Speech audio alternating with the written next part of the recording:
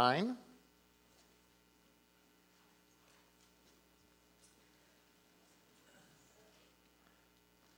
We are in we start the first 21 days of January with a time of prayer and fasting, and we're right smack in the middle of it. Today is the middle day, so to speak, of our 21 days of prayer and fasting. And if you'd like to join us at 6 a.m. Every weekday morning to pray, that'd be awesome. We're praying over in the youth room, have had great mornings of prayer over there.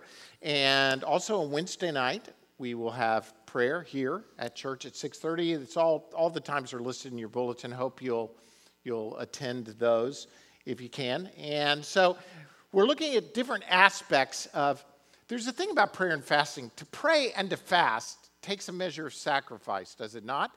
I mean, to enter into a prayer, give yourself to prayer, you're going to have to give up time. You're going to have to sacrifice time. You're going to have to sacrifice something to pray, to seek after God. To fast, you're also going to have to sacrifice. You're going to have to give up something, food or media or whatever it is that God is directing you for. So there's this dual aspect of prayer and fasting. Prayer is the aggressive, so to speak. It's doing something, seeking after God. Fasting is the denial of something. It's giving up something in order to seek after God. But in any case, it takes a measure of sacrifice to do it. So we're talking about what does sacrifice look like in the Christian life. And really, I've based the whole series on this passage from 2 Corinthians 9, which has to do with sacrificial giving your life away. Now, Paul is specifically speaking about resources, money that's been given away. And I did a first part of this sermon back in November when I preached 2 Corinthians 8. But today I want to look at 2 Corinthians 9. Notice as I read it, and I've highlighted the words for you a little bit, that how many times the word generosity is used in this passage, starting in 2 Corinthians 9, verses 5 and following. He says, "So I thought it necessary to urge the brothers to visit you in advance and finish the arrangements for the generous gift you had promised. Then it will be ready as a generous gift, not as one grudgingly given. Remember this, whoever sows sparingly will also reap sparingly, and whoever sows generously will also reap generously. Each man should give what he has decided in his heart to give, not reluctantly or under compulsion, for God loves a cheerful giver." Hilarious giver is really the word in some senses there. It's more than just being cheerful. It's, I love to give. We'll talk about that in a minute. Going on, "And God is able to bless you abundantly, so that in all things, at all times, having all that you need, you will abound in every good work." Now, I shouldn't stop, but I just can't get over this verse. What does that not cover? I mean, listen to it again. "And God is able to bless you how? Abundantly, so that in how many things? All things at all times, having all that you need, you will abound in every good work." Well, that just about covers it, doesn't it? Find something in the gap there that God doesn't take care of. "As it is written, they have freely scattered their gifts to the poor. Their righteousness endures forever. Now he who supplies seed to the sower and bread for food will also supply and increase your store of seed, and it will enlarge the harvest of your righteousness. You will be enriched in every way so that you can be generous on every occasion, and through us your generosity will result in thanksgiving to God." Again, I'm just commenting quickly. This is not the sermon. This is just the long introduction to the sermon that I'm going to get to. But God is going to provide in every way so that you can do what? Be generous on every occasion. In other words, God's not just, you're going to see this as we go through, God's just not giving to you so that you will be blessed, right? Which is where I think the prosperity doctrine falls short. It says, I'm going to give so that I will be blessed. And God reverses it. No. I'm going to bless you so that you can give. On every occasion, whenever you're going to get, in order not to get, but to give away. It results in generosity. And this generosity is going to result in thanksgiving to God. Verse 12. The service that you perform is not only supplying the needs of the Lord's people, but is also overflowing in many expressions of thanks to God. Because of the service by which you have proved yourself, others will praise God for the obedience that accompanies your confession of the gospel of Christ and for your generosity in sharing with them and with everyone else. And in their prayers for you, their hearts will go out to you because of the surpassing grace God has given you. Thanks be to God for his indescribable gift. Here's the premise that I hope you'll see as Paul is directing this. He gets to this final verse where he says, thanks be to God for his indescribable gift. And to me, this provides the foundation for giving, but more than just giving, it provides the foundation for the entire gospel. God has given his indescribable gift, Jesus, his son. And because of that, we respond in generosity. We get to give away. And we don't give because of guilt or obligation or duty or because, we joined the club and here are the dues that they require of me to stay in the club, so to speak. I give because God gave to me. For God so loved the world that he gave his one and only Son. God gives, we respond by giving. Giving in so many different ways. Now, again, I'm following up on a sermon I did back in, 1st of November on giving at some point and talked about sacrificial giving.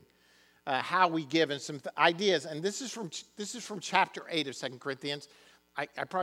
Hopefully these points will remind you of what we look back in November because chapter 9 builds on chapter 8 in Corinthians. So he says, giving is not a punishment, it's a privilege. This is the sermon from last time. Giving is not an obstacle, it's an opportunity. Giving is not a burden, it is a blessing. Giving is not legalism, it is an act of grace. And giving is an acknowledgement of God's faithfulness. Go back and look at chapter 8, and you'll see these points, I think, listed in there. The reason I started it off with giving is not because too often that's the way we think of giving. Whatever it may be, giving of time, giving of resources, we think of it as some sort of punishment. Oh, Jesus paid the price. He went to the cross. He gave his life. So my punishment is now I have to give something, to pay the price for what he already paid for. That's not the way it works. It is a privilege. It is a response to the giving of God. It's not an obstacle. It's an opportunity. It's not a burden. It's not something you have to do. It's an act of thanksgiving, a blessing. It's an act of grace. It's a response to God's faithfulness. If you don't get these premises of giving, somewhere, at some point, your idea about giving is going to be warped. You're going to give for the wrong reason. You're going to give in the wrong way. And so, do we not live in a society where it is all about what I receive, all about what I get? And even for those who are not followers of Jesus Christ, but you would call generous, it goes to the heart of motivation. What do they do? Why do they do it? Are God's people even seen as generous people? Is the church seen as a generous place, or is it seen as a place that just wants me for something? Wants something out of me? There's an epistle, a letter, that most of us are not probably very familiar with unless you've gone to seminary or done some sort of apologetic study. It's a letter to a guy named Diognetus. Diognetus was, we don't know who. There's some speculation. He was a tutor to Marcus Aurelius. There was a guy by the name of Diognetus who was a tutor to Marcus Aurelius. Anybody see the movie Gladiator? He was the old guy in Gladiator who died, the first king who was decent, not the wicked son. But anyway, in any case, Diognetus, there was a guy named Diognetus who was the tutor to Marcus Aurelius in the 2nd century AD. And There's an epistle that was found in the 12 to 1300s, one copy of it. It's dated, and scholars date it somewhere between 130 AD and 190 AD. This epistle, it's about 12 chapters, the first 9 or 10 of which are considered authentic. The last 2, I'm giving you more than you really want to know here, I'm sure. But in any case, it's from a guy named Mathetes. Now, Mathetes is the word for disciple or learner. So we don't even know if this is his name because the guy's name is never raised in the epistle. But he is writing to Diognetus to tell him what Christians look like in 130 AD. Are you following me so far? So I'm going to read you one part. This is from chapter 5. I don't have this on the board. I'm just going to read this to you of what he says to them. He's saying this to Diognetus. Here's what Christians look like. He says, Christians are not distinguished from other men by country, language, nor by the customs which they observe. They do not inhabit cities of their own, use a particular way of speaking, nor lead a life marked out by any curiosity. The course of conduct they follow has not been devised by the speculation and deliberation of inquisitive men. They do not, like some, proclaim themselves the advocates of merely human doctrines. Are you still following me? You listen to these words, 120, 130 AD. Instead, they inhabit both Greek and barbarian cities. However, things have fallen to each of them, and it is while following the customs of the natives in clothing, food, and the rest of ordinary life that they display to us their wonderful and admittedly striking way of life. They live in their own countries, but they do not do as those who are just passing through. As citizens, they participate in everything with others, yet they endure everything as if they were foreigners. Every foreign land is their homeland to them, and every land of their birth is like a land of strangers. They marry, like everyone else, and they have children, but they do not destroy their offspring. They share a common table, but not a common bed. They exist in the flesh, but they do not live by the flesh. They pass their days on earth, but they are citizens of heaven. They obey the prescribed laws, all the while surpassing the laws by their own lives. They love all men and are persecuted by all. They are unknown and condemned. They are put to death and restored to life. They are poor, yet they are rich. They lack everything, yet they overflow in everything.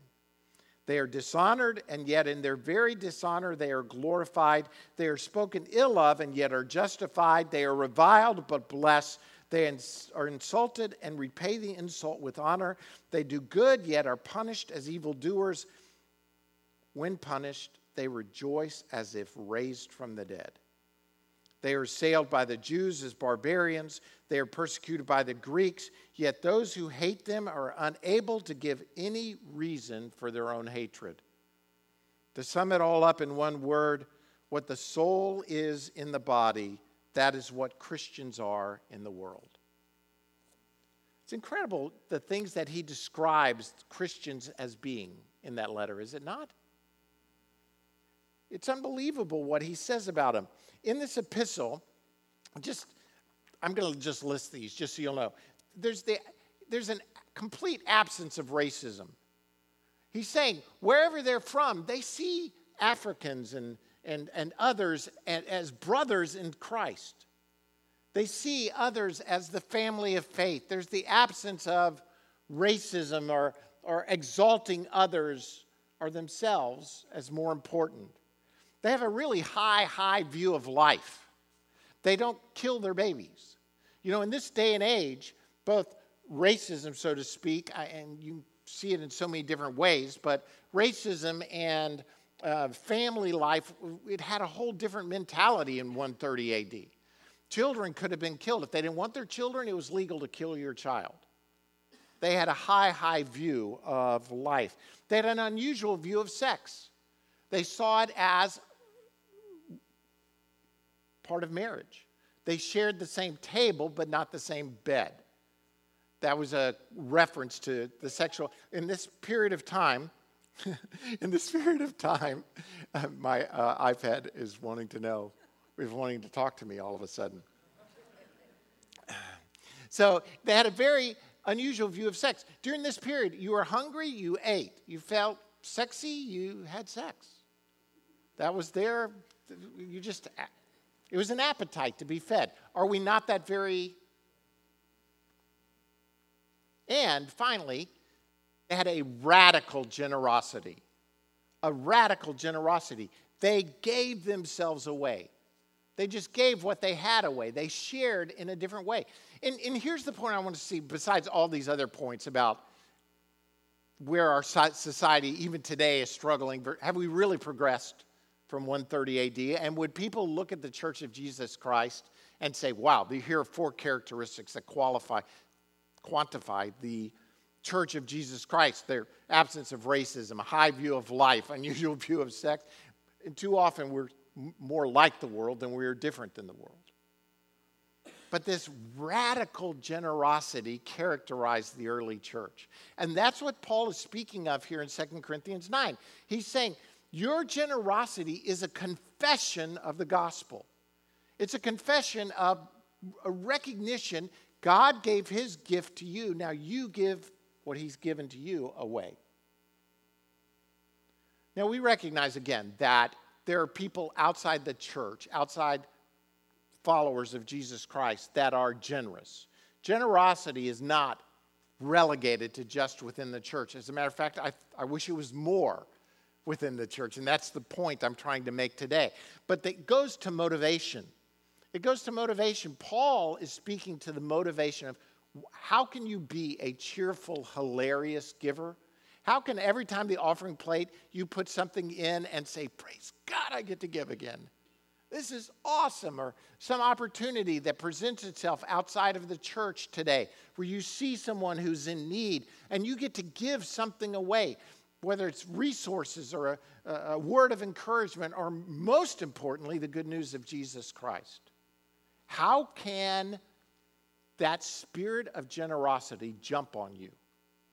And not just jump on you, but get in you. So that it is a way of life that people say this characterizes fullness. This characterizes the people that are a part of that church. They are generous in every way. Well, here are 3 points I think Paul is saying to us. First, if you really want to do it, a generous giver knows God. A generous giver knows God. Here in chapter 9, verse 7, he says, every man should give what he has decided in his heart to give, not reluctantly or under compulsion, for God loves a cheerful giver. In other words, he's saying too often we give out of obligation or duty. But really, if we know God, then we can give cheerfully. It changes the nature of our heart. In other words, there may be somebody on this side of the congregation who puts $100 in today.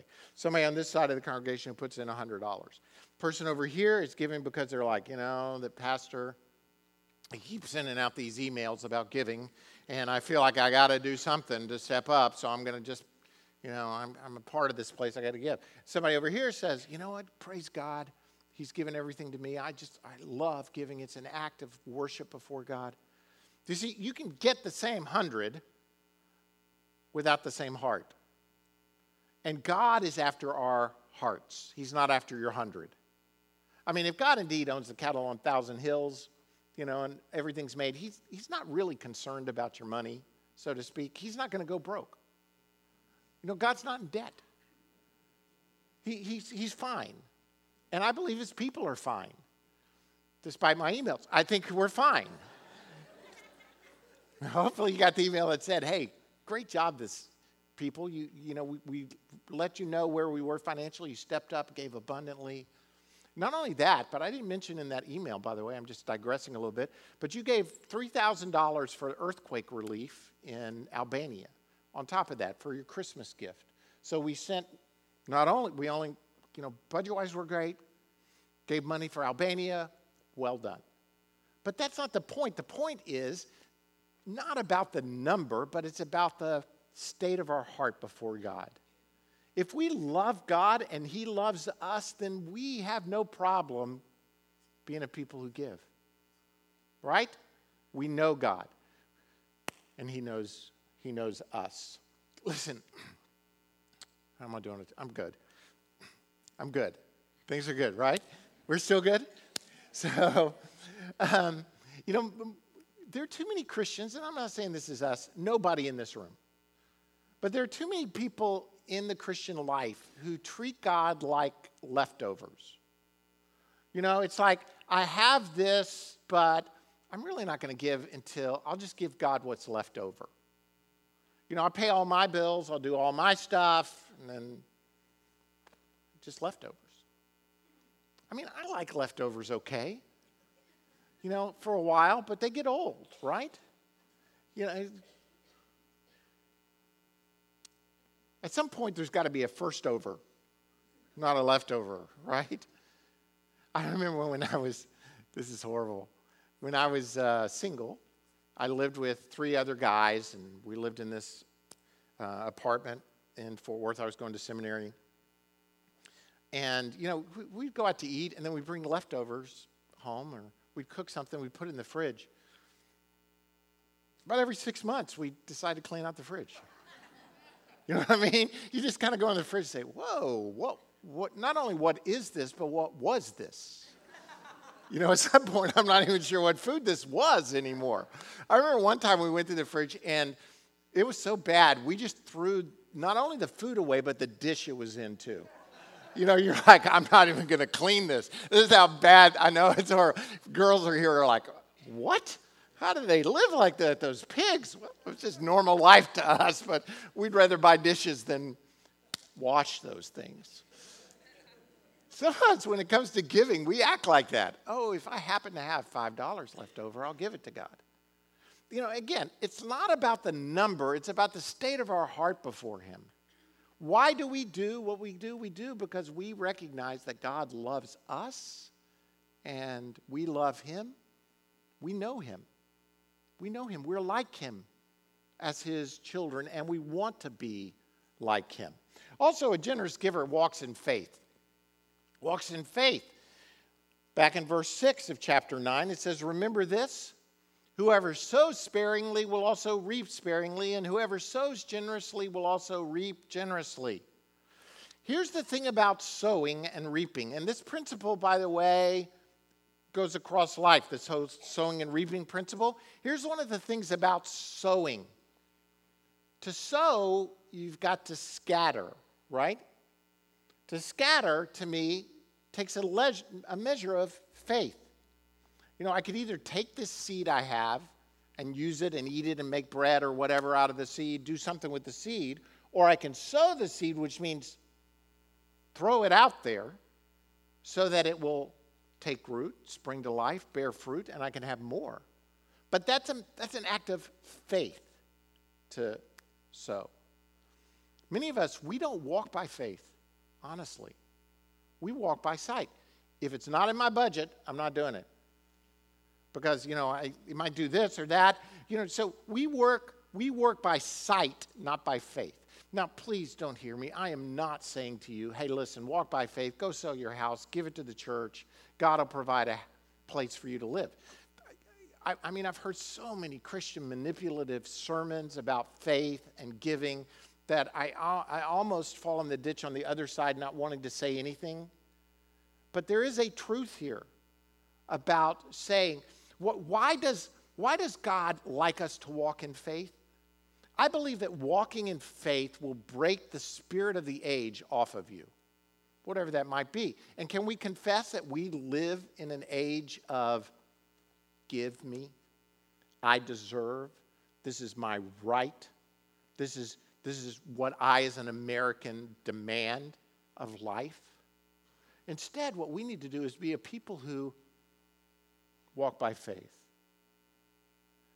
God wants us to walk by faith. And finally, God loves, and when I say finally, it meant nothing because I got like 10 more points here. But the third point of the 20-point sermon is this. A generous giver loves people. Loves people. again, it speaks to our motivation. Look at verses 12 through 15, just this whole section. He says, "This service that you perform is not only supplying the needs of the Lord's people, but is also overflowing to many expressions of thanks to God.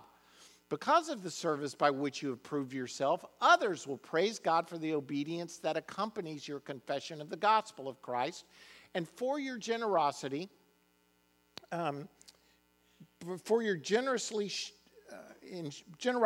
sharing with them and with everyone else.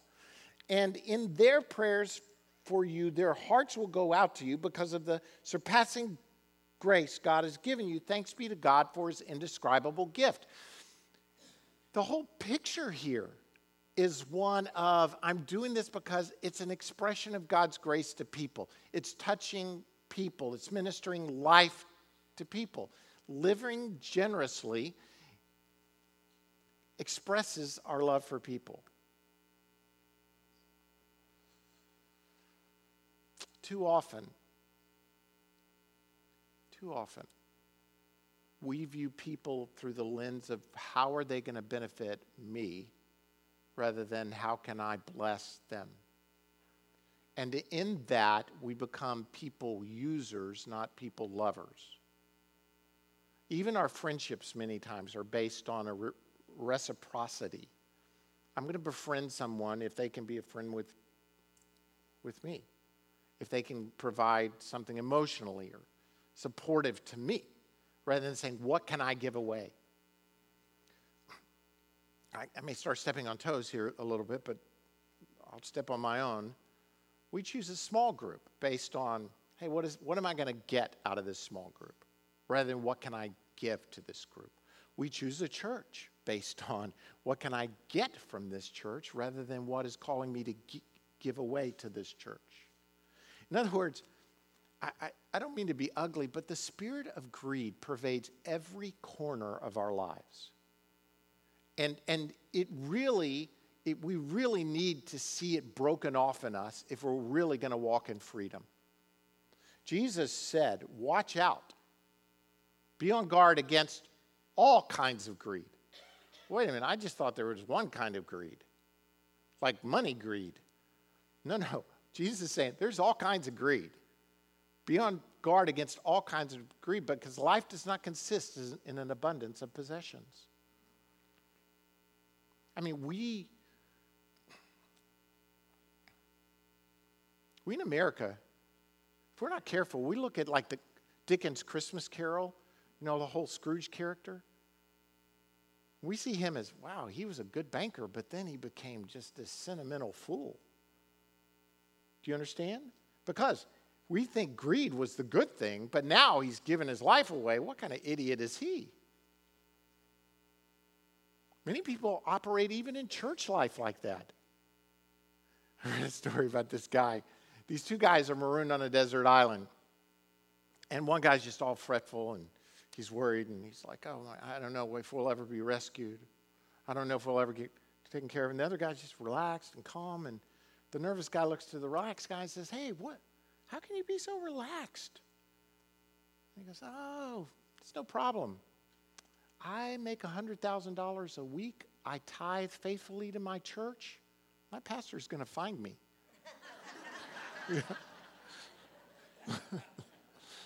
Many of us, when we think about church life, that's what we think. Oh, he's just trying to use us. Somebody's trying to use me to further their own ends. It's not a love of people, it's a love of stuff, and this greed has jumped on us, and we need to see that broken. And I believe that generosity will help you break the spirit of greed in your life. Let me just say this too. I've never, ever, I've been pastoring for 26 years in this one place.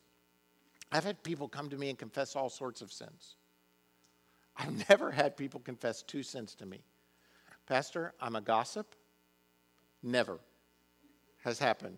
And, Pastor, I have a spirit of greed. Never has that occurred.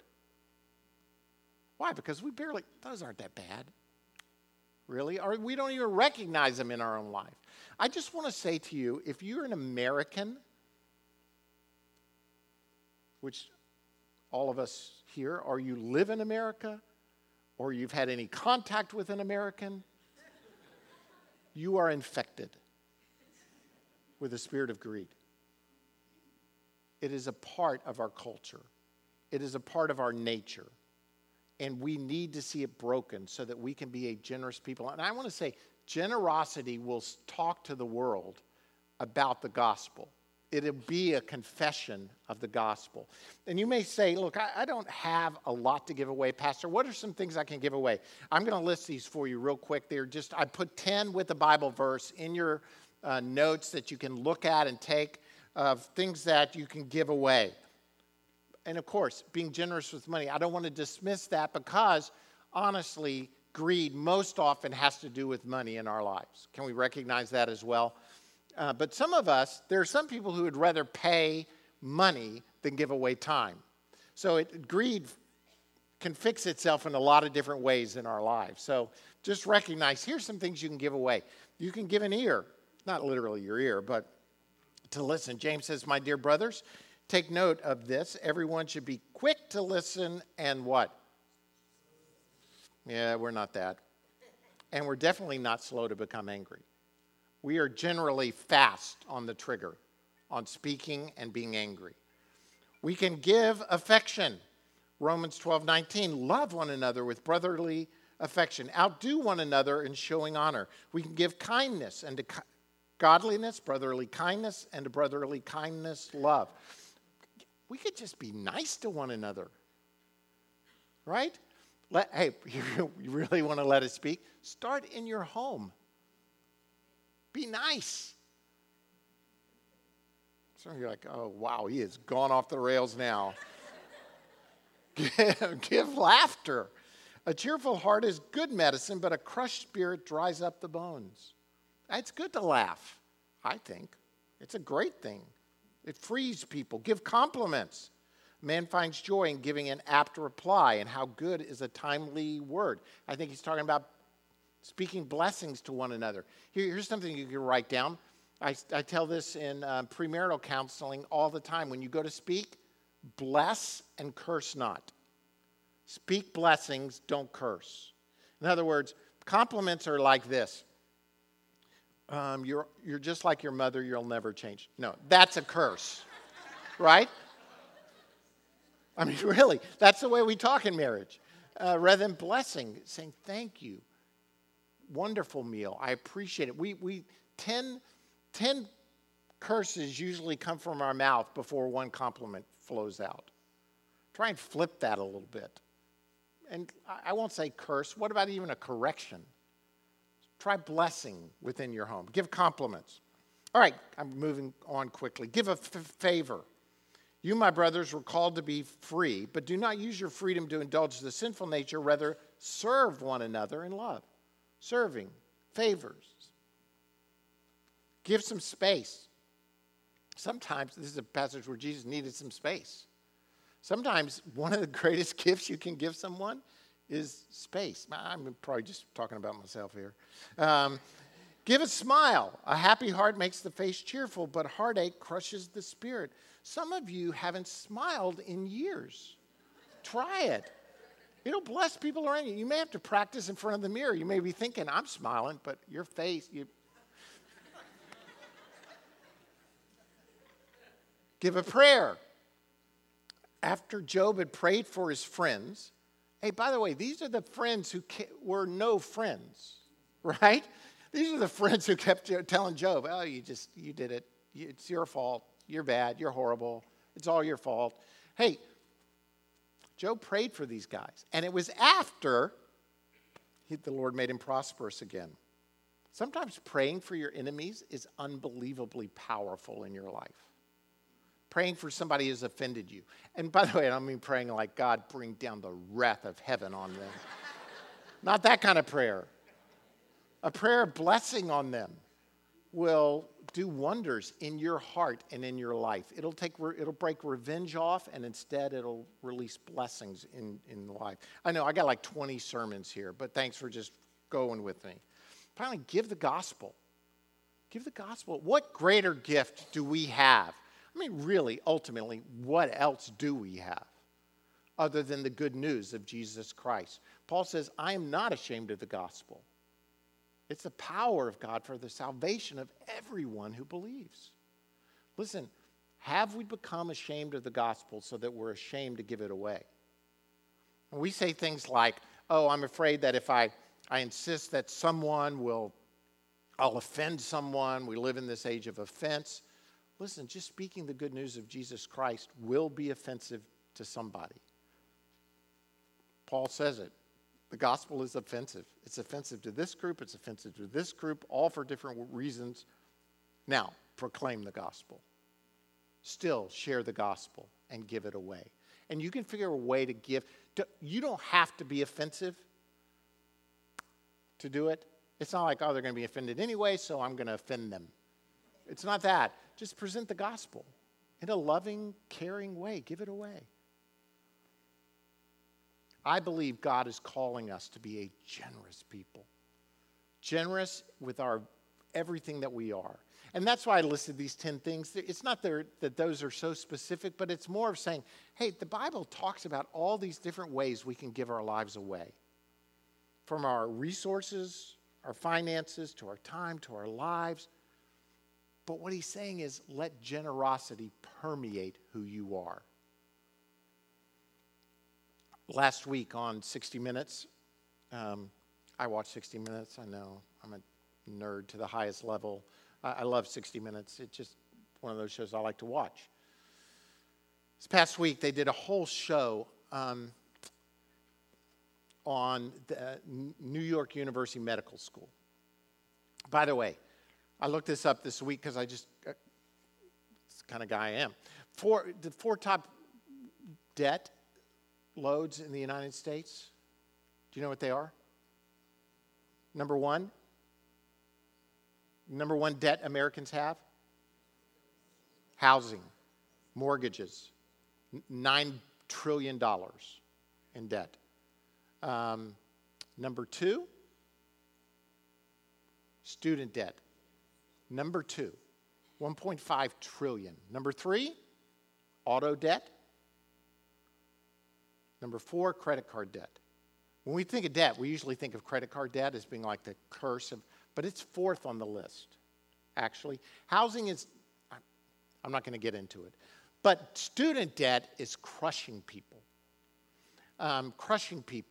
The average medical student leaves medical school, average medical student leaves medical school with $200,000 in debt. $200,000 in debt in medical school. Now, what that has happened, it's had ramifications across the board.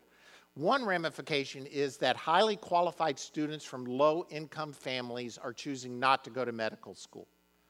Very qualified, be great doctors, but they're saying, I can't, because their minds can't get around a $200,000 debt, and how are they going to pay that off? The second ramification is that students are making decisions about what kind of medicine to practice based on what's the highest paying one. How can I get out of this debt? I've got this crushing debt, so I'm going to go into dermatology or orthopedics. I don't know if you knew dermatology is one of the top payers. Think plastic surgery, by the way. Not all dermatologists are, but it is one of the highest paying. So by the year 2030, we're going to have a shortage of 49,000 primary care doctors in the United States because students are not making decisions based on, can I go to rural medicine? Can I do internal medicine? Can I do pediatrics? Or can I do primary care and families? Because those are not the highest paying medical doctor fields. You with me so far? So New York University has decided to do this radical thing that they introduced a year ago, which is medical school is tuition free for everyone. Everyone who goes to NYU, you're not going to pay tuition. Now, obviously, this has caused like an earthquake within the medical community because some medical schools have different scholarships based on different things. In NYU, over the last 10 years, they raised $450 million so that they can, in perpetuity, give away free medical school. The guy who raised the money is Robert Langone, who is the CEO at the guy who started Home Depot. He's the head chairman of the board of trustees. And the dean of the school, Grossman, Dr. Grossman, when Langone came on the board of trustees, Langone went to him and said, hey, what can I do? And I think I'm pronouncing the names right, but you probably don't know either. So anyway, he went to him and said, hey, what can I do? And he said, I want to make our school tuition free. So they figured out how much that would cost, and Langone gave $100 million of his own dollars to kickstart this and then raise the rest over 10 years. It accomplished a couple of things. First, they're hoping it will accomplish that students make a choice based on their love and what kind of medicine they go into rather than strictly on financial. There's no guarantee, because someone could still say, hey, I got a debt-free education, but I'm still going to go into a lucrative career. But it's not the driving force for their decision. And most importantly, here's the thing that Langone said. I want to read it to you, if I can find it real quick. In this interview that struck me so much, he said this. He's hoping that someday this doctor is sitting across from a patient who can't pay him. He can't give something, he doesn't have insurance, can't pay, whatever. And Langone said this. The doctor, his dream is this, for the doctor to say, somebody did something for me, now I have to do something for somebody. One day when you're dealing with a patient who can't afford to have something done, you might say, it's on me. I'll take care of it, and I'll pass it on. Here's what struck me about this. They're saying, look, maybe because we gave the students some tuition-free dollars, $200,000, sounds like a lot of money. It is a lot of money, right? Gave them this free tuition. Maybe one day they'll look at a patient across the aisle and say, you know what, somebody gave me this free education. Now I can afford to give this away to this person. Here's what I want to say to us. God's gift to you is immeasurable. God has given you the gift of his only son. Thanks be to God for what? His indescribable gift. Indescribable. Unmeasurable. What is our response to be? Give it away. Give not just that away, but give our very lives away to the world around us. If today we, a couple of hundred people, said, my goal in life as a recipient of the grace of God is to live a grace-filled life of generosity to the world around me, I'm telling you, we would radically change this city. It can't be stopped. That spirit of generosity, that spirit of giving will change not only me, but our homes, our lives, our church, and our city. Let's give our lives away. Lord, I pray this morning that you will just strike us with a spirit of generosity, so to speak. As this passage talks about, that we can be generous, hilarious givers because we recognize your greatest gift was given to every single one of us. May we give it away. May we give life away to those around us. May we give resources away as a demonstration of the good news of Jesus Christ. May we give words of life to our coworkers, those in school with us. Lord, let life flow through us. May we be conduits of the love and life and grace of God. Thank you, Lord. In Jesus' name, amen. Well, guess what?